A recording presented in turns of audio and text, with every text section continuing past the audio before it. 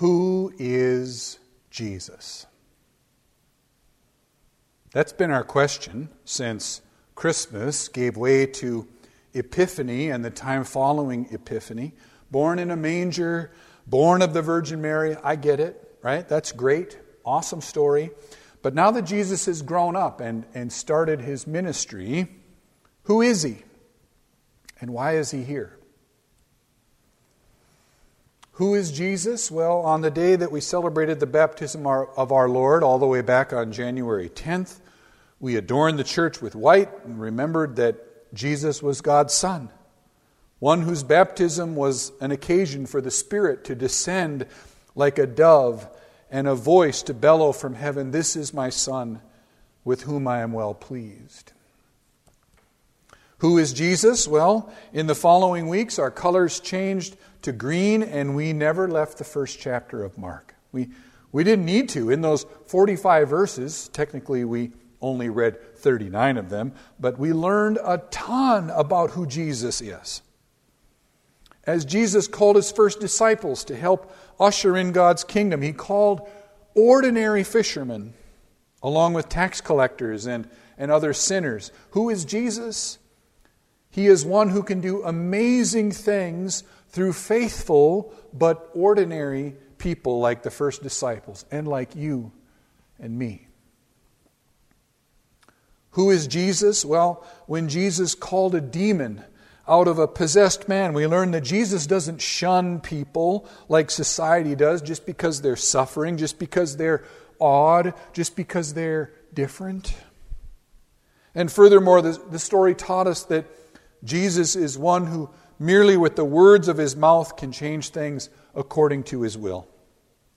With the words of his mouth, he casts out demons, calms the storm, forgives sin, and promises everlasting life. Who is Jesus? Well, if we'd had a chance to read those last few verses of Mark chapter 1, we would have heard the story of Jesus healing a leper. And in that story, we would have learned that Jesus not only has the power to heal, but is even willing to trade places with those who are afflicted in order to make them well.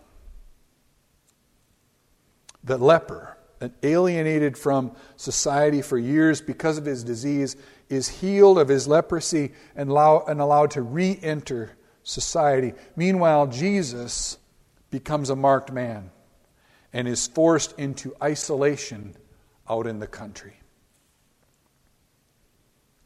Who is Jesus?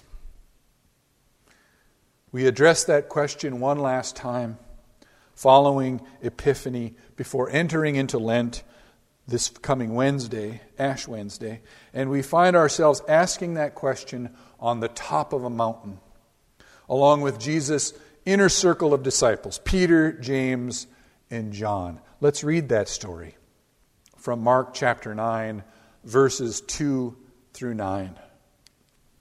Mark writes, 6 days later, Jesus took with him Peter and James and John and led them up a high mountain apart by themselves.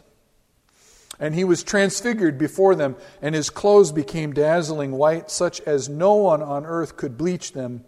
And there appeared to them Elijah and Moses, who were talking with Jesus. Then Peter said to Jesus, "Rabbi, it is good for us to be here. Let us make 3 dwellings, one for you, one for Moses, one for Elijah." He did not know what to say, for they were terrified.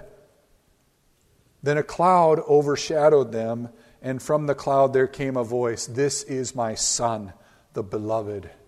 Listen to him." Suddenly, when they looked around, they saw no one with them anymore, but only Jesus. As they were coming down the mountain, he ordered them to tell no one about what they had seen until after the Son of Man had risen from the dead. Let us pray. These are your words, O Lord. Your word is the truth. Lead us into the truth. Amen. So, what's going on in this story? Well, Jesus has already predicted his death for the first time in Mark's Gospel, just a chapter or so before this moment. And now they ascend a high mountain together. Suddenly, Jesus' appearance changes. His clothes turn dazzling white, and Elijah and Moses, great heroes of the Jewish faith, appear before them. Peter is so overwhelmed that he hardly knows what to say, but he knows this is a special moment. Perhaps he thinks that this is the end of Jesus' earthly life, and that, like Elijah now, a whirlwind will come down and take Jesus away, as it did in 2 Kings chapter 2, which was the first reading this morning for those of you listening to this message on the radio. And perhaps Peter wants to preserve this moment, so he asks if he can build some shelter, some tents where they can just be together for a few moments, a few more days maybe, before Jesus' chariot of fire comes and takes him away. But here is where Jesus' ministry is radically different than the ministry of Elijah. Here is where we learn something very, very important about who Jesus is. We already know that he's God's Son, that he has power over demons and evil, that he speaks authoritative, performative words, if you will, that he can heal the sick, raise the dead. He can use ordinary people to do extraordinary things. He is willing to switch places with the least, the last, and the lost. But here we learn that he will not be swept away by some chariot of fire. Elijah was a great prophet, asked to give witness to God's true and abiding word. He was called to challenge Israel to remain faithful, to implore them not to succumb to the temptations of idolatry all around them. He spoke words against all who dared to put their trust in the false fertility gods all around them in those days. He even spoke boldly against the leaders of Israel, and Elijah suffered tremendously for it. Many sought his life, and he was often on the run from those who wished to kill him for his challenging words of God's truth. But before they could take Elijah's life, God sent a chariot of fire to sweep down and take Elijah up to heaven in a whirlwind. Elijah was spared the cruel death that so many in those days wanted for him. But not Jesus. Not Jesus. There will be no whirlwind on that mountaintop for Jesus. There will be no chariot of fire. Just that booming voice confirming Jesus' identity. This is my Son, the beloved. Listen to him. And then all returned to the way it was.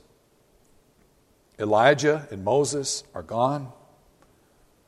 The dazzling white clothes go back to whatever color they were before. Jesus' face looks the way it did on the way up the mountain. And Jesus and his disciples go back down that mighty hill. And they don't just go back down to get back to the work of teaching and healing. They go back down so that Jesus can face his destiny. They go back down that Jesus might make his way to Jerusalem and face his accusers, his captors, his executioners. They go down the mountain that Jesus might face his death. Who is Jesus? He is the one who will go all the way to reclaim humanity on behalf of his heavenly Father. He is the one who will face the bitter sting of death on a cross in order to make us his very own. He is the one who will not escape when the road grows difficult or the way grows tough, right? When the cheers and celebrations turn to cries of crucify him, when the kisses and love turn to spit on his face and thorns on his head, he will take it. No chariot of fire to rescue Jesus. Only death and burial. He will rise again, of course, but that does not change the bitterness and agony of his death. His death was not an illusion. It was not a trick. He really endured death. The Son of God really and truly endured death. Even death on a cross for you and for me. No escape, no relief, just suffering and death for you, for me. And this same Jesus calls his disciples to follow along. Before he went up the mountain, he not only predicted his death for the first time, he told his disciples to pick up their crosses and follow him too. They may not have known what he meant exactly, but they would find out. So they followed him up that mountain, and they followed him back down that mountain too. They followed him to Jerusalem, to the foot of the cross. They may have scattered, right, for a moment. Who wouldn't in the face of such a brutal death? But by the power of the Holy Spirit, they picked up their crosses too. They gave themselves for the sake of this Jesus. And in the process, they found something totally new. Right? Who is this Jesus? He is one who gives himself for the sake of the world, and he asks us to do the same. He asks us to lay down our lives, to give ourselves away for the sake of our neighbor, for the sake of the world. There will be no chariot of fire for us either. At least not before we take the bitter drink of death too. But our Lord has paved the way so that our earthly death might be transformed into the gateway to eternal life with him. And in the meantime, we're free to give our lives away to our families, our neighbors, our employers, our congregations. And again, I think one of the best ways we can continue to serve our neighbors right now is by following the guidelines from our medical experts. Wear a mask. Watch your distance. Wash your hands. When it's your turn to get vaccinated, do it. And in the meantime, find creative and safe ways to connect with others. Is that hard? Yes, right? Would it be a lot easier to just give up and act like everything is normal? Sure it would. It would have been a lot easier for Jesus to live the life of a king too, instead of laying down his life for you and me. So instead of serving our own interests, let's follow Jesus. Let's lay down our lives too, confident that God will raise us up day after day.